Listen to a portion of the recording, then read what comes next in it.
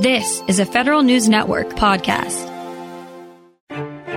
Welcome to Between the Lines with the Administrative Conference of the United States on Federal News Radio, part of the Federal News Network. Now, your host, Andrew Foyce. Hello, everyone, and welcome to this episode of Between the Lines with the Administrative Conference of the United States on the Federal News Network. My name is Andy Foyce, your host for this show, and I'm the chair of the Administrative Conference, which everyone calls ACUS. Our producer is Peter Mercerlian. Peter, hello, good to see you again. Hey, Andy, always great to be with you. Yeah, thank you, Peter. ACUS is an independent federal agency in the executive branch, the mission of which is basically to help the government work better. And we do that specifically by focusing on improving administrative procedures and processes. This episode will take us between the lines of an issue of importance to those federal agencies and the tens of millions of Americans and businesses who are subject to enforcement adjudication by those agencies every year. The issue centers around a legal case presently pending before the United States Supreme Court called SEC Securities and Exchange Commission versus Jarkissi. Many believe that this case has the potential to significantly change how administrative agencies handle adjudications. Battle lines have been drawn between those who support a vigorous regulatory state and strength of administrative agencies and those who believe that the administrative state has gotten too strong and powerful and it's the time to rein it in a little bit. There will be bonus coverage at the end in the fourth segment when we consider yet another landmark case in administrative law that the court will be deciding this year called Corner Post versus Board of Governors. In this case, the court will determine when Americans can go to court to sue administrative agencies to seek redress from actions taken by those agencies that have harmed them. We will discuss both of these cases with two administrative law experts, and we'll consider the important constitutional issues they raise and the effects they may have on federal administrative agencies. As always, it is important to remember that any opinions or positions expressed by your host or by any of the guests cannot be attributed to ACUS as an official position. So let's get to it. The credentials of our two guests who we'll have with us for the entire hour are so impressive that they make most other lawyers embarrassed by comparison. Peter, I know you looked them up on Google. Aren't they amazingly impressive? Yeah, absolutely, Andy. You know, I always like looking up the backgrounds of the people you're going to have on the show. And in this case, you got a couple of top-notch educators from two of the best law schools in America who know the topic. It should be an interesting and informative discussion. Yeah, you bet. I'm looking forward to it. We are very lucky to be joined by Kate Shaw, a professor at the University of Pennsylvania Law School. Prior to that, she'd been a professor at the Cardoso School of Law. Professor Shaw was a Supreme Court clerk and served in the White House counsel's office under President Obama. She is also a co-host of a legal podcast called Strict Scrutiny, which I recommend to everyone. She is currently also a voting member of ACUS. Thank you for joining us, Kate. Thank you so much for having me.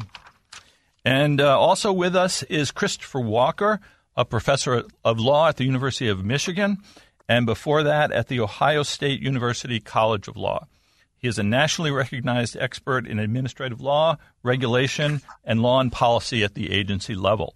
He has worked in all three branches of the federal government, as well as in private practice. And like Kate, he also clerked for a Supreme Court justice. Chris is a longtime friend of ACUS, who now serves us as a senior fellow. Chris, first, congratulations on the Michigan Football Championship, and welcome to Between the Lines.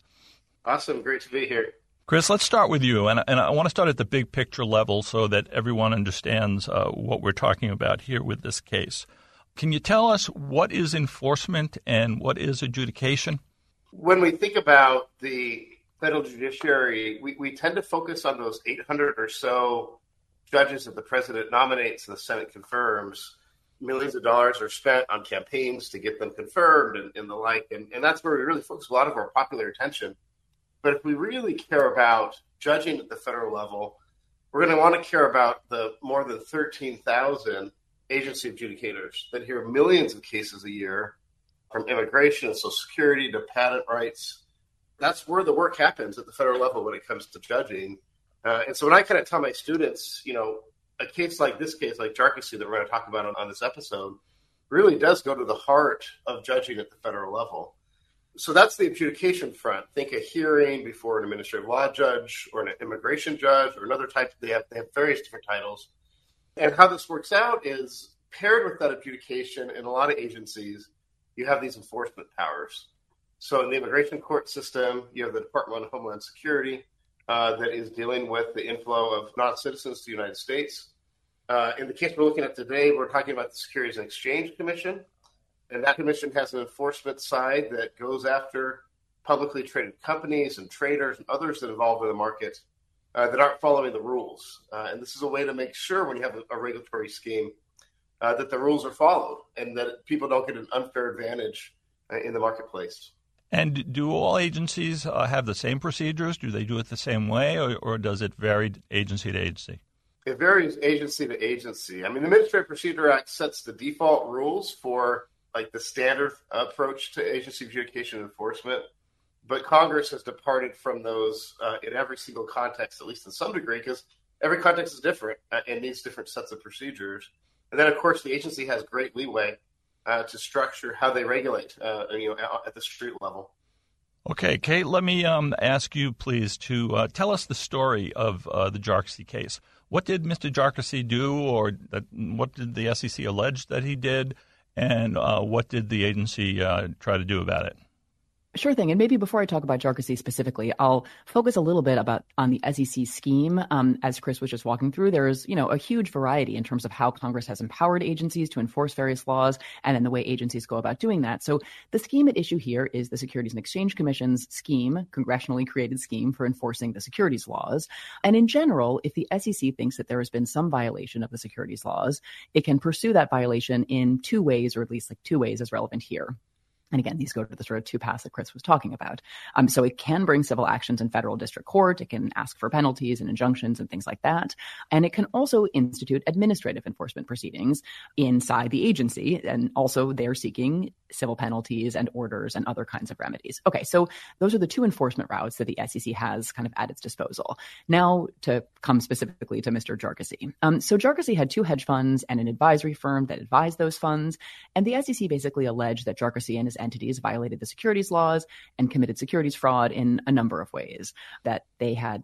So the allegation was that Jarkissi had represented having a prominent investment firm as a prime broker, when in fact that was not true, and also that there had been misrepresentation of investment strategies and overvaluation of holdings.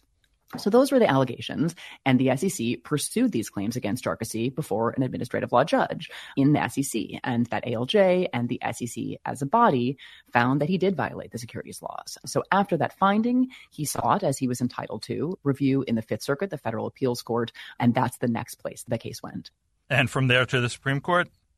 And there to the Supreme Court, but I feel like it might be worth stopping to pause at the Fifth Circuit first, because that was, a really, really significant, sweeping, sprawling opinion, considering and siding with Mr. Jarkissi on three distinct sets of constitutional claims, each of which allege that the enforcement scheme that I just described was unconstitutional. And again, each of which prevailed. So the Fifth Circuit actually found three, not one, not two, but three distinct reasons that the scheme that gave rise to these proceedings and findings against Mr. Jarkissi was unconstitutional.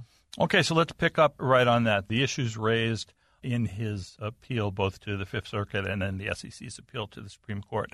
There are three issues, as you suggested, Kate. And Chris, speak to the Seventh Amendment right to a jury trial issue. So under the Seventh Amendment, an individual in a civil case has the right to a jury in certain circumstances. And so here Jarkissi is arguing that this case had to have been brought in federal court before a jury, and that it couldn't have been brought in an agency adjudication.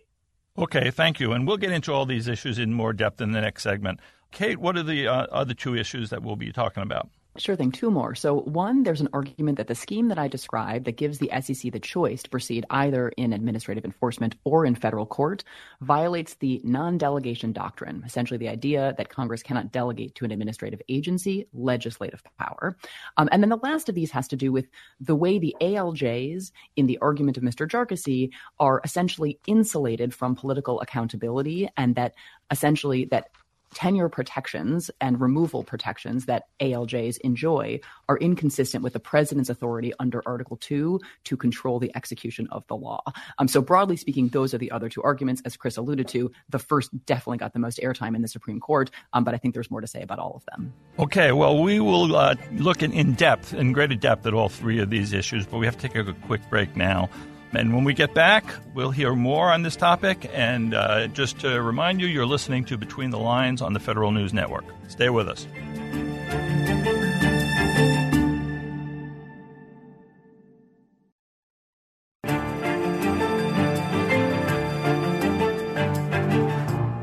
Welcome back, everyone. You're listening to Between the Lines on the Federal News Network, and we're talking about a Supreme Court case pending right now called the United States v. Jarkissi that raises a lot of important issues for administrative law.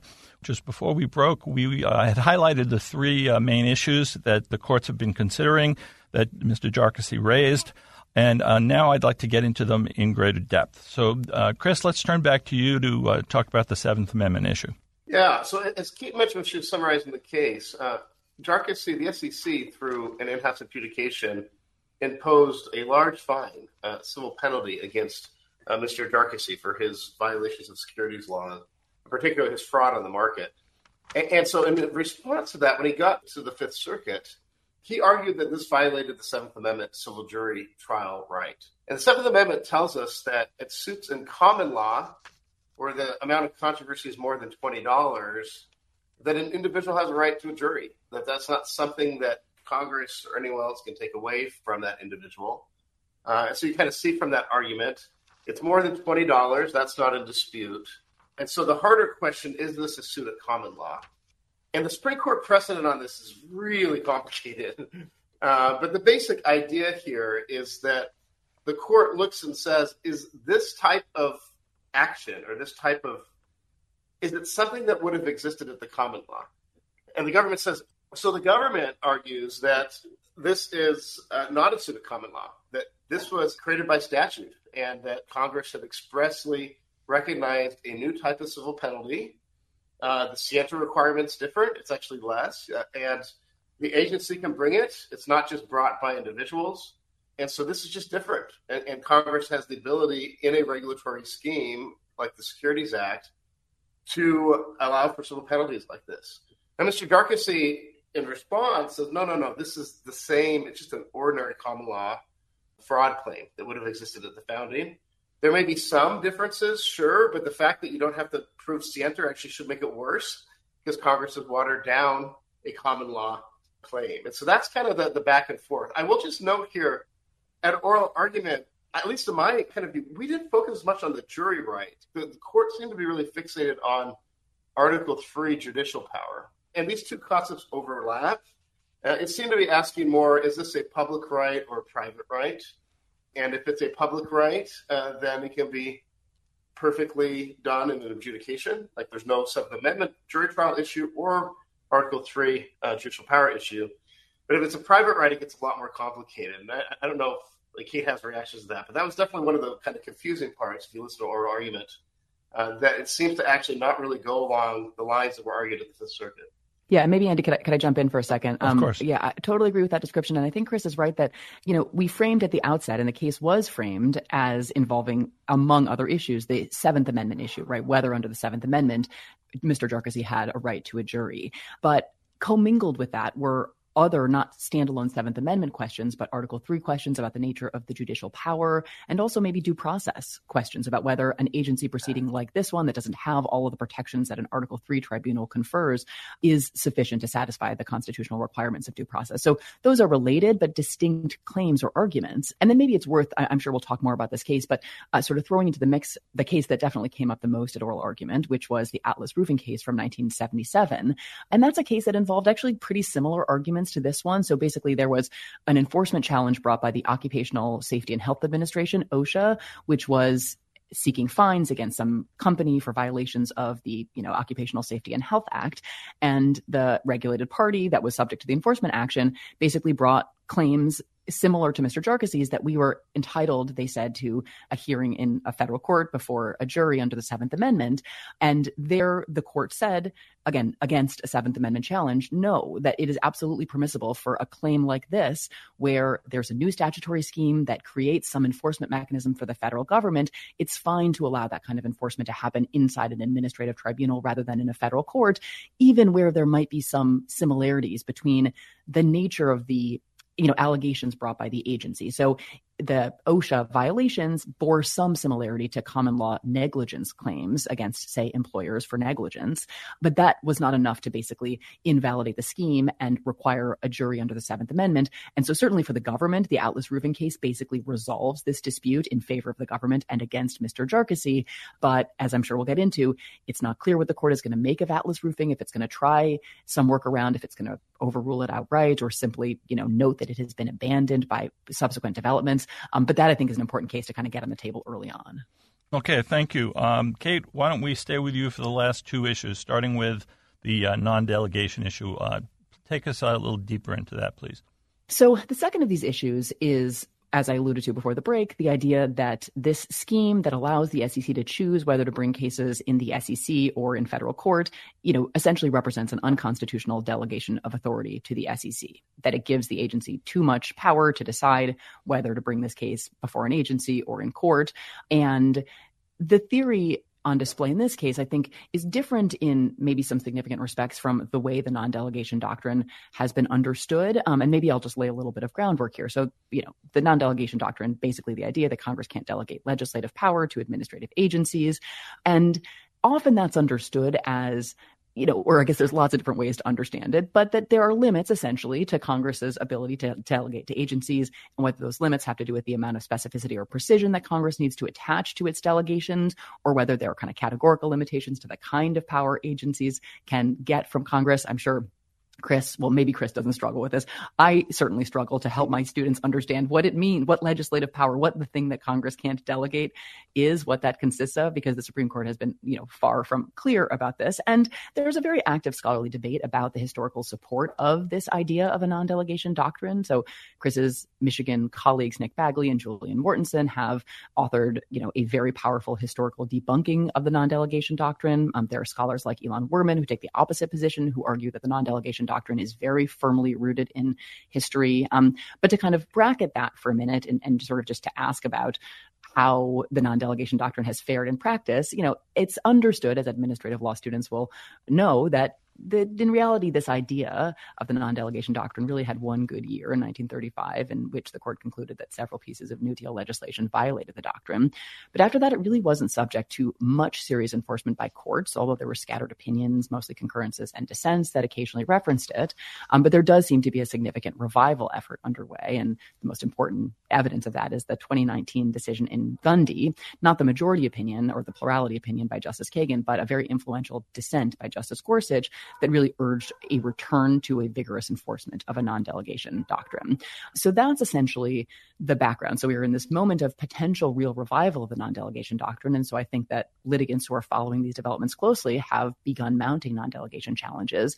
But what I think is a little bit difficult about the argument here, maybe why the court didn't evidence much interest in it at the oral argument, is that what this scheme gives the SEC the power to do is simply to choose between two paths, right? To bring a case in federal court or to bring a case in the agency. And even Justice Gorsuch, in his dissent in Gundy, in which he urged this rigorous, enforcement of a non-delegation doctrine, seemed comfortable with the idea that Congress can basically allow agencies to kind of prescribe some consequences from the finding of certain conditions being satisfied, and essentially telling the SEC, you could bring this claim in the agency or you could bring this claim in federal court, and you can decide which to do it. That seems difficult to square with an understanding of, even a Justice Gorsuch understanding of a non-delegation doctrine. So that, I thought, was in some ways the shakiest part of the Court of Appeals opinion. And once again, there really wasn't even a single question about it at the Supreme Court, unless I'm forgetting one. There definitely was one Article 2 question, but it certainly wasn't something that any of the justices seemed to demonstrate any real interest in taking up. I agree with Kate on this. It's a kind of a little bit of a fringe argument of this. I did a deeper dive into how this argument even got there. And if you look at the Fifth Circuit in the briefing, Mr. Jarkis didn't actually raise this argument in his brief. His argument was Congress can't delegate away the jury right. And the government's response was, well, yeah, of course, if that's true, you're right. But that's not a non-delegation issue. That's a Seventh Amendment issue. And so it was actually even briefed very well before the Fifth Circuit. Wow. But the Fifth Circuit panel ran with it and did kind of, as Kate was saying, like Congress had to provide some sort of guidance on whether the agency can bring this to federal court or keep it in-house. And that would be a really dramatic reshaping of the administrative state, as Kate mentioned, because we allow Congress gives agencies a lot of discretion when it comes to structuring their procedures for exercising their enforcement powers.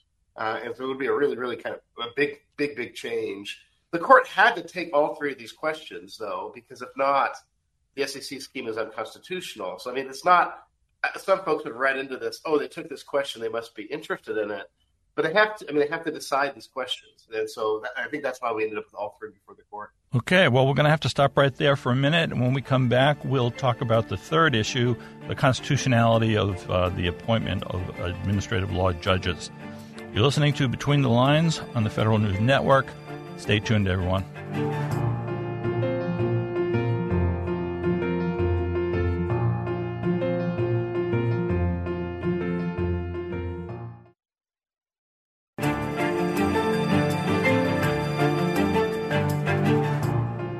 Welcome back, everyone. This is Between the Lines with the Administrative Conference. We're talking with law professors Kate Shaw and Chris Walker about issues important to administrative law in a particular case pending before the United States Supreme Court. When we left before the break, we were talking a little bit more in depth about the three main issues that the case implicates, and we were about to talk about the appointment of administrative law judges. Kate, can you take us a little more deeply into that issue, please? Sure. And I'd characterize this as about both appointment and potential removal of administrative law judges, but really about ALJs and whether, as presently constituted, they are constitutional, right? It's a big kind of existential question in many ways. So a little bit of background here, too. We have a series of cases developing a principle, and these cases stretch back to, I would say, like the century-old Myers versus United States, although, you know, the debates implicated stretch back to the founding. But Myers is this 1926 case that has a lot of language in it about the importance of presidential control over most, if not all, actors within the executive branch. And control is understood as maybe not limited to, but as importantly involving the president's authority to remove subordinate officials and remove them at will, remove them without constraint, either a requirement that the Senate say consent to the removal of a postmaster, which was the issue in Myers, or as other cases have raised, control or limitations on presidential removal imposed through statutory restrictions, things like good cause protections. So the principle sort of, is announced in Myers. It feels like it's cut back less than a decade later in the Humphreys executor case, where for-cause removal protections are permitted in the context of commissioners on the FTC. So we've had these kind of two lines in some tension ever since. But in more recent cases, and I would identify Free Enterprise Fund, Selah Law, Collins versus Yellen, these are cases that basically seem to essentially revive this kind of real presidentialist rhetoric and logic of Myers and find that only narrow exceptions to the idea that the president needs to be able to remove at will all executive officers will be permitted and are kind of tolerable under Article 2. Okay, so that's a big sort of broad background.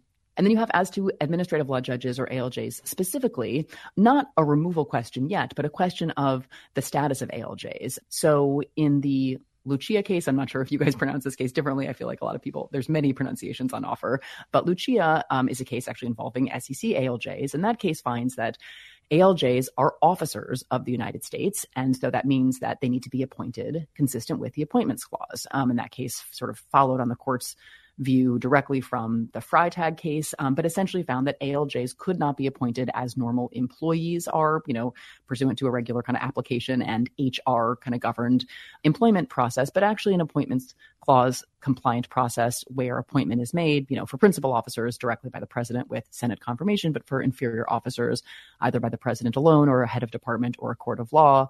And that, occasioned a lot of reappointment of ALJs to align ALJ appointment practice with the Appointments Clause. And typically that involves just appointment by the head of the agency. Okay, so we know that ALJs are officers of the United States. But the question here is essentially whether some of the layers of insulation from presidential removals that ALJs enjoy can be squared with this idea of the importance of presidential control. And so you have ALJs subject to discipline or removal by the Merit Systems Protection Board or the MSPB. And so ALJs themselves have removal protections, and the MSPB members have removal protections. Under some circumstances, the SEC itself can directly control, discipline, or remove ALJs. The SEC commissioners also have protection from for-cause removal. And so these multiple layers of insulation from presidential control in the eyes of the Fifth Circuit, and this was Mr. Jarkis's argument, was simply impermissible under Article 2, given the background and principles that I just walked through. Okay, thank you. Both of you have talked about the oral arguments at the Supreme Court, and I'd like to hear a little bit more about that and the fact that many observers found it to be a little bit surprising. What questions were asked, what issues were covered, and what did you think about the oral arguments, Chris? Well, as Kate kind of hinted to earlier, the court focused entirely on the first question, the question of whether the Seventh Amendment requires a jury trial, whether the agency has to go to federal court instead of have an in-house adjudication of a civil penalty. And that, I think, surprised a lot of us. I didn't think the non-delegation doctrine question would get much airtime. And I think the fact that you got no airtime kind of reinforces that. But the last question on the dual layer removal for administrative law judges is a really, really, really, really important question. And it's one that I think at least the logic of Free Enterprise Fund, one of the prior cases that Kate mentioned, I think the logic of it follows to administrative law judges. So you have Judge Rao on the D.C. Circuit in the dissent saying administrative law judges can't have dual layer removal at the Department of Agriculture.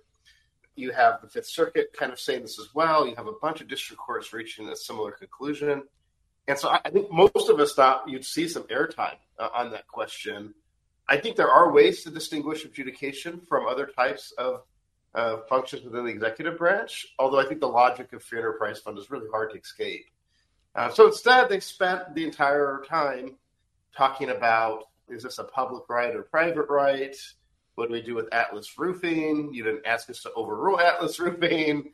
And a couple of the themes that kind of came out that I think are interesting, at least for a more kind of popular audience, is there's this intuition that if you're going to impose $1 million fine on an individual, you should have a jury decide that. Right? I mean, that's kind of one of those intuitions that you had.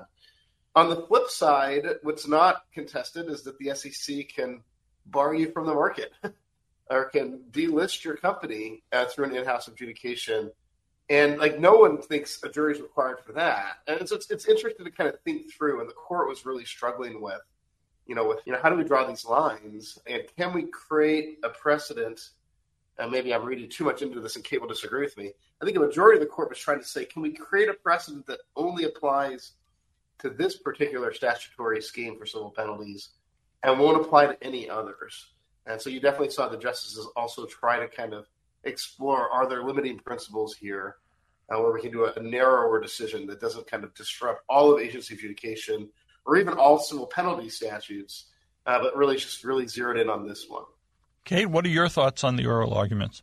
Yeah, I was just thinking about what Chris said. I think that intuition is right, that the court is clearly troubled by what it perceives as unfairness. And I think it's right what you said earlier, Chris, that the sort of, is that really a Seventh Amendment intuition or claim, or is it some combination of Article 3 and due process and the Seventh Amendment? I'm not entirely sure, but I do think that a majority of the justices were troubled by what we can still broadly call the Seventh Amendment argument.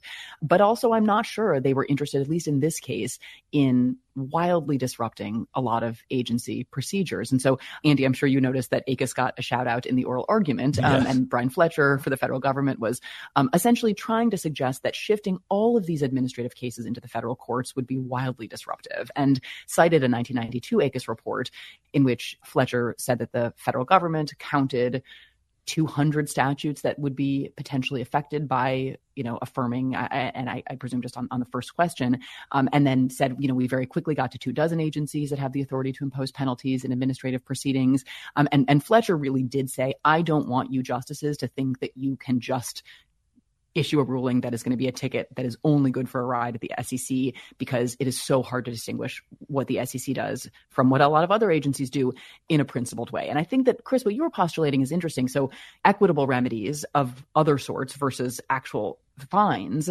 could you draw a distinction along those lines? I don't think it's impossible, but that feels pretty legislative to me. So for a court to write an opinion in a principled way that doesn't feel like it is just crossing over into actually rewriting a statute is hard for me to imagine. But then it's also the case that in Arthrex, the court seemed willing to do some what felt like pretty aggressive, remedial gymnastics that essentially looked like rewriting a statute. So I don't think it is, without recent precedent for the Supreme Court to stretch at least a remedial order in ways that seem to potentially cross over into lawmaking. And it's not impossible to see that here if they're inclined to rule against the SEC, but would like to blunt the force of a ruling that might have real ripple effects throughout the administrative state. And do you mind if I just said something real quick? Or? Yeah, 30 seconds. Yeah, so just to build on that last point that Kate mentioned, David Zeri and I have argued that one way that Congress or the agency could fix this is to allow for a right to remove. In other words, to allow for the individual in the SEC adjudication, when they get notice that there's a civil fine, they go to federal court.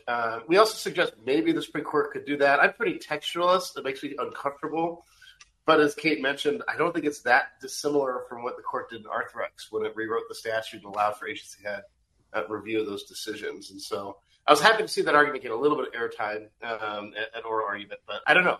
I would expect a really narrow decision here. Okay, it's time for another break, and when we get back, we will talk about some of the potential effects of various decisions from the Supreme Court and put our two experts on the spot and ask them for a prediction on what is going to get at least 5 votes. You're listening to Between the Lines on the Federal News Network. Stay right there.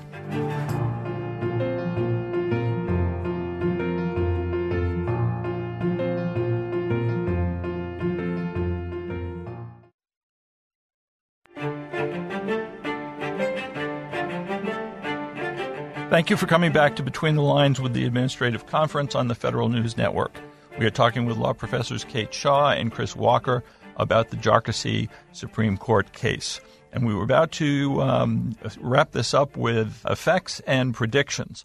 Chris, you said that you think this will be a narrow opinion. A lot of people are putting a lot of weight on this opinion, saying that it could be the end of the administrative state's ability to enforce regulations, and it's the end of the world, from people who support a strong, vigorous administrative agency power, and others who are saying just the opposite. We're hoping this will really chip down the administrative state. What do you think? What would be the potential effects of some of the possible holdings?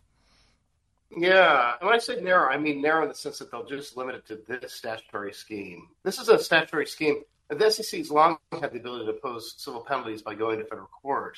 But in the Dodd-Frank Act is when the Congress gave the agency the power to actually impose these civil penalties inside the agency through agency adjudication. So that's really what's at stake. Now, Congress didn't just do that for fun. They realized that going to federal court and the Justice Department just makes it much harder from a resource perspective to bring civil penalty actions against those who are violating securities laws. And so they wanted to be able to make it easier and be able to have it so they could go through an expert administrative law judge and process these types of civil penalties much more quickly. So I do think that even if we just have a narrow holding that just applies to the SEC civil penalty statute here, it's still going to have dramatic effects to how the SEC works. In fact, we already see them. The SEC isn't bringing civil penalty actions anymore in light of all this litigation within the agency. They're going to federal court, and David Zarian and others have looked at this, and they're just not bringing many at all. And so I think one of the end games of the challengers to this system is to make the costs so high for these types of proceedings that the FCC just says it's just not worth it. We're going to use our resources on other things. And that's pretty bad if you're a participant in a market and there are people in the market that are violating securities laws and there's not going to be a mechanism for the agency to go after them. Kate, what would be the effect on the non-delegation doctrine and the appointment and removal of ALJs, depending on how the court rules? Yeah, I think that when the Fifth Circuit handed down its decision, that's, I think, when you had a lot of justifiable kind of hair-on-fire rhetoric about what this decision could portend for the administrative state and its future. And I think that the fact that the argument was so focused on the Seventh Amendment has assuaged some of those concerns about an opinion that would have really seismic effects. And I do think that if the court affirmed on either of the other two grounds, either embrace this really novel non-delegation theory, that could, I think, throw into question many, many congressional delegations to agencies. And also on the ALJ independence / Article 2 issue, I was very nervous about what some of the logic of the Fifth Circuit would mean for, honestly, the civil service, right? So civil servants are, not officers of the United States as Supreme Court doctrine understands them, although scholars like Jen Mounscott have suggested that we have underappreciated how broad a category that really is. And Justice Thomas and I think Justice Gorsuch have signaled some sympathy for that. So I wouldn't say that that is beyond dispute, but whatever the future of that question is, I think that there's civil servants are of course protected from, at will removal by the president.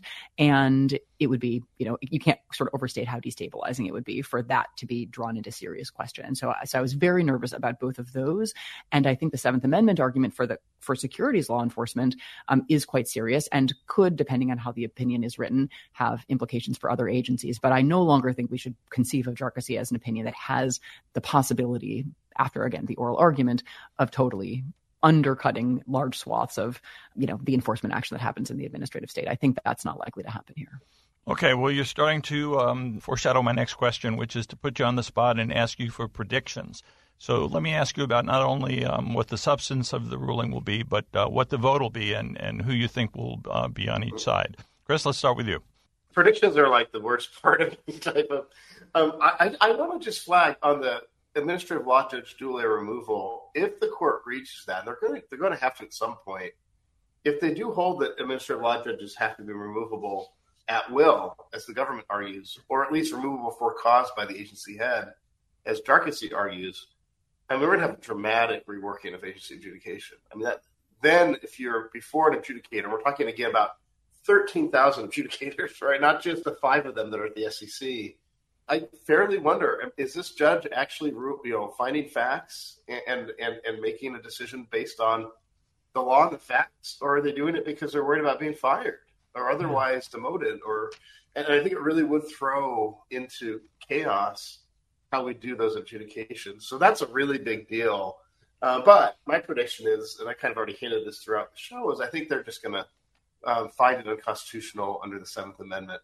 And it'll be very narrow in the sense that it'll only apply to this civil penalty statute. And the court's going to try very, very, very hard to make it not look like the Atlas Roofing OSHA civil penalty statute or the other dozens of civil penalty statutes that are out there. Is that going to stop the lawsuits against those other ones? Of course not. Can you write an opinion that's limiting? I'm skeptical. I do think we're going to continue to see these challenges brought against all civil penalty statutes. But I wouldn't be surprised if we see more than 6 votes for that. Because I do think this feels like something that someone like Justice Kagan might be willing to stomach in order to avoid kind of the Armageddon questions that Kate had mentioned before. Yeah, and if I could just respond to that quickly, I think it's good to take a moment to say, even in light of to the ALJ kind of appointment removal issue, even putting aside my sort of civil service concerns, there really are, despite the cases like Free Enterprise Fund and some of the lower courts' conclusion that, ALJs have to be removable at will, like following ineluctably from cases like Free Enterprise Fund, at least that have the 2 layers of removal, maybe a single layer is fine, but not the double. I think it's really important to appreciate that there are meaningful distinctions between what ALJs do and what other kinds of government officials do. And so it's not necessarily the case that it is a direct, it's straight line from a public company accounting oversight board or the head of an agency like the CFPB, it being really problematic to cloak them in some kind of insulation from presidential control.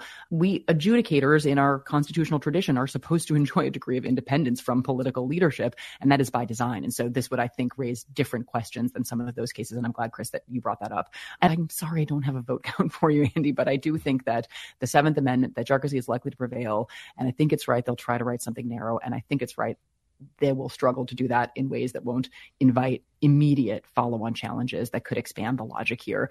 But I think that a narrow, maybe 6 or 7 justice win for Jarkissi is how I would likely call it. And I think it's right that Kagan, this isn't on the Seventh Amendment, this is on Lucia, but she has joined her more conservative colleagues in some of these administrative law cases, although she has been very, very opposed to some of what they've done in cases like Salah Law.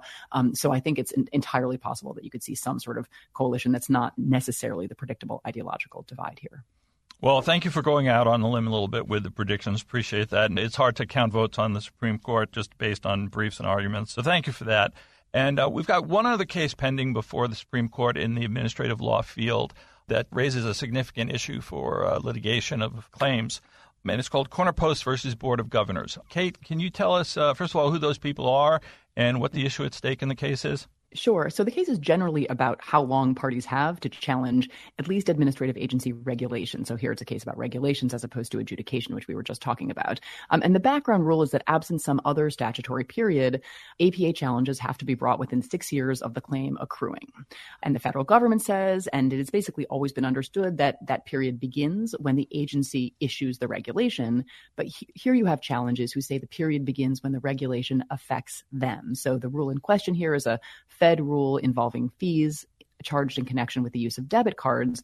That's a 2010 rulemaking. And the plaintiff here, Corner Post, is a truck stop and convenience store in North Dakota that incorporated in 2017, so 7 years later. But they say we weren't affected by this rule until 2017. And so that's when the 6-year period starts. And if they prevail, that could open up a broad swath of existing regulations to challenges that have not been previously understood as capable of being brought after the 6-year period closes. So quite consequential sleeper case, I would say, on the court's already pretty crowded administrative law docket. Chris, anything to add real quick? No, I think it's a super nerdy case. These are about facial challenges. You can still challenge a regulation when it's applied to you in an enforcement proceeding. And as Kate mentioned, I think if your adjudication is kind of a weird context where, of course, you can challenge when you're being adjudicated. So this is really more about those facial challenges and the like. I will say that the briefing's kind of fun. I love the public citizen brief supporting the government's position. And there's a brief by Adisha Bamzai and John Duffy based somewhat on an ACUS study they're doing, although not taking a position on behalf of ACUS. I think ACUS probably wouldn't take that position, arguing in favor of Corner Post. And so you have these kind of original understandings of, is this a statute of limitations? Adisha and John argue that this feels like a statute of repose. I think Public Citizen does a great job of kind of saying, if this isn't what Congress meant to allow it to be a statute of repose, like it's only the first 6 years after a regulation is promulgated, that's going to introduce a lot of chaos into the system in a way that Congress just wouldn't have intended. So I agree entirely, Kate. It's a sleeper case. I'm not sure how big of a deal it is. It's probably a bigger deal than the attention it's getting, but I also think lots of companies challenge these once you get to the enforcement stage. Okay. And that's not an issue in this case at all. This is just, can you bring a facial challenge after 6 years, beyond the 6-year period of when the regulation was promulgated? Okay, well, we have to stop here. We've run out of time. Many thanks to Professors Shaw and Walker for sharing their thoughts on these important cases. And we'll all be watching the Supreme Court very carefully to see what these decisions are, along with the Chevron case that we've talked about in previous episodes. And we're looking for those opinions sometime in June. And in coming months, we'll explore other current topics of interest in administrative law and procedure. If you're looking for more information on ACUS and its work, go to our brand new website that we've just rolled out here in the beginning of March at acus.gov. For now, thanks for listening, everyone. On behalf of the guests, Peter and myself, I hope we pass the audition. You've been listening to Between the Lines with the Administrative Conference of the United States on Federal News Radio, part of the Federal News Network. You can listen to this episode and all of our past episodes anytime at federalnewsnetwork.com or subscribe wherever you get your podcasts.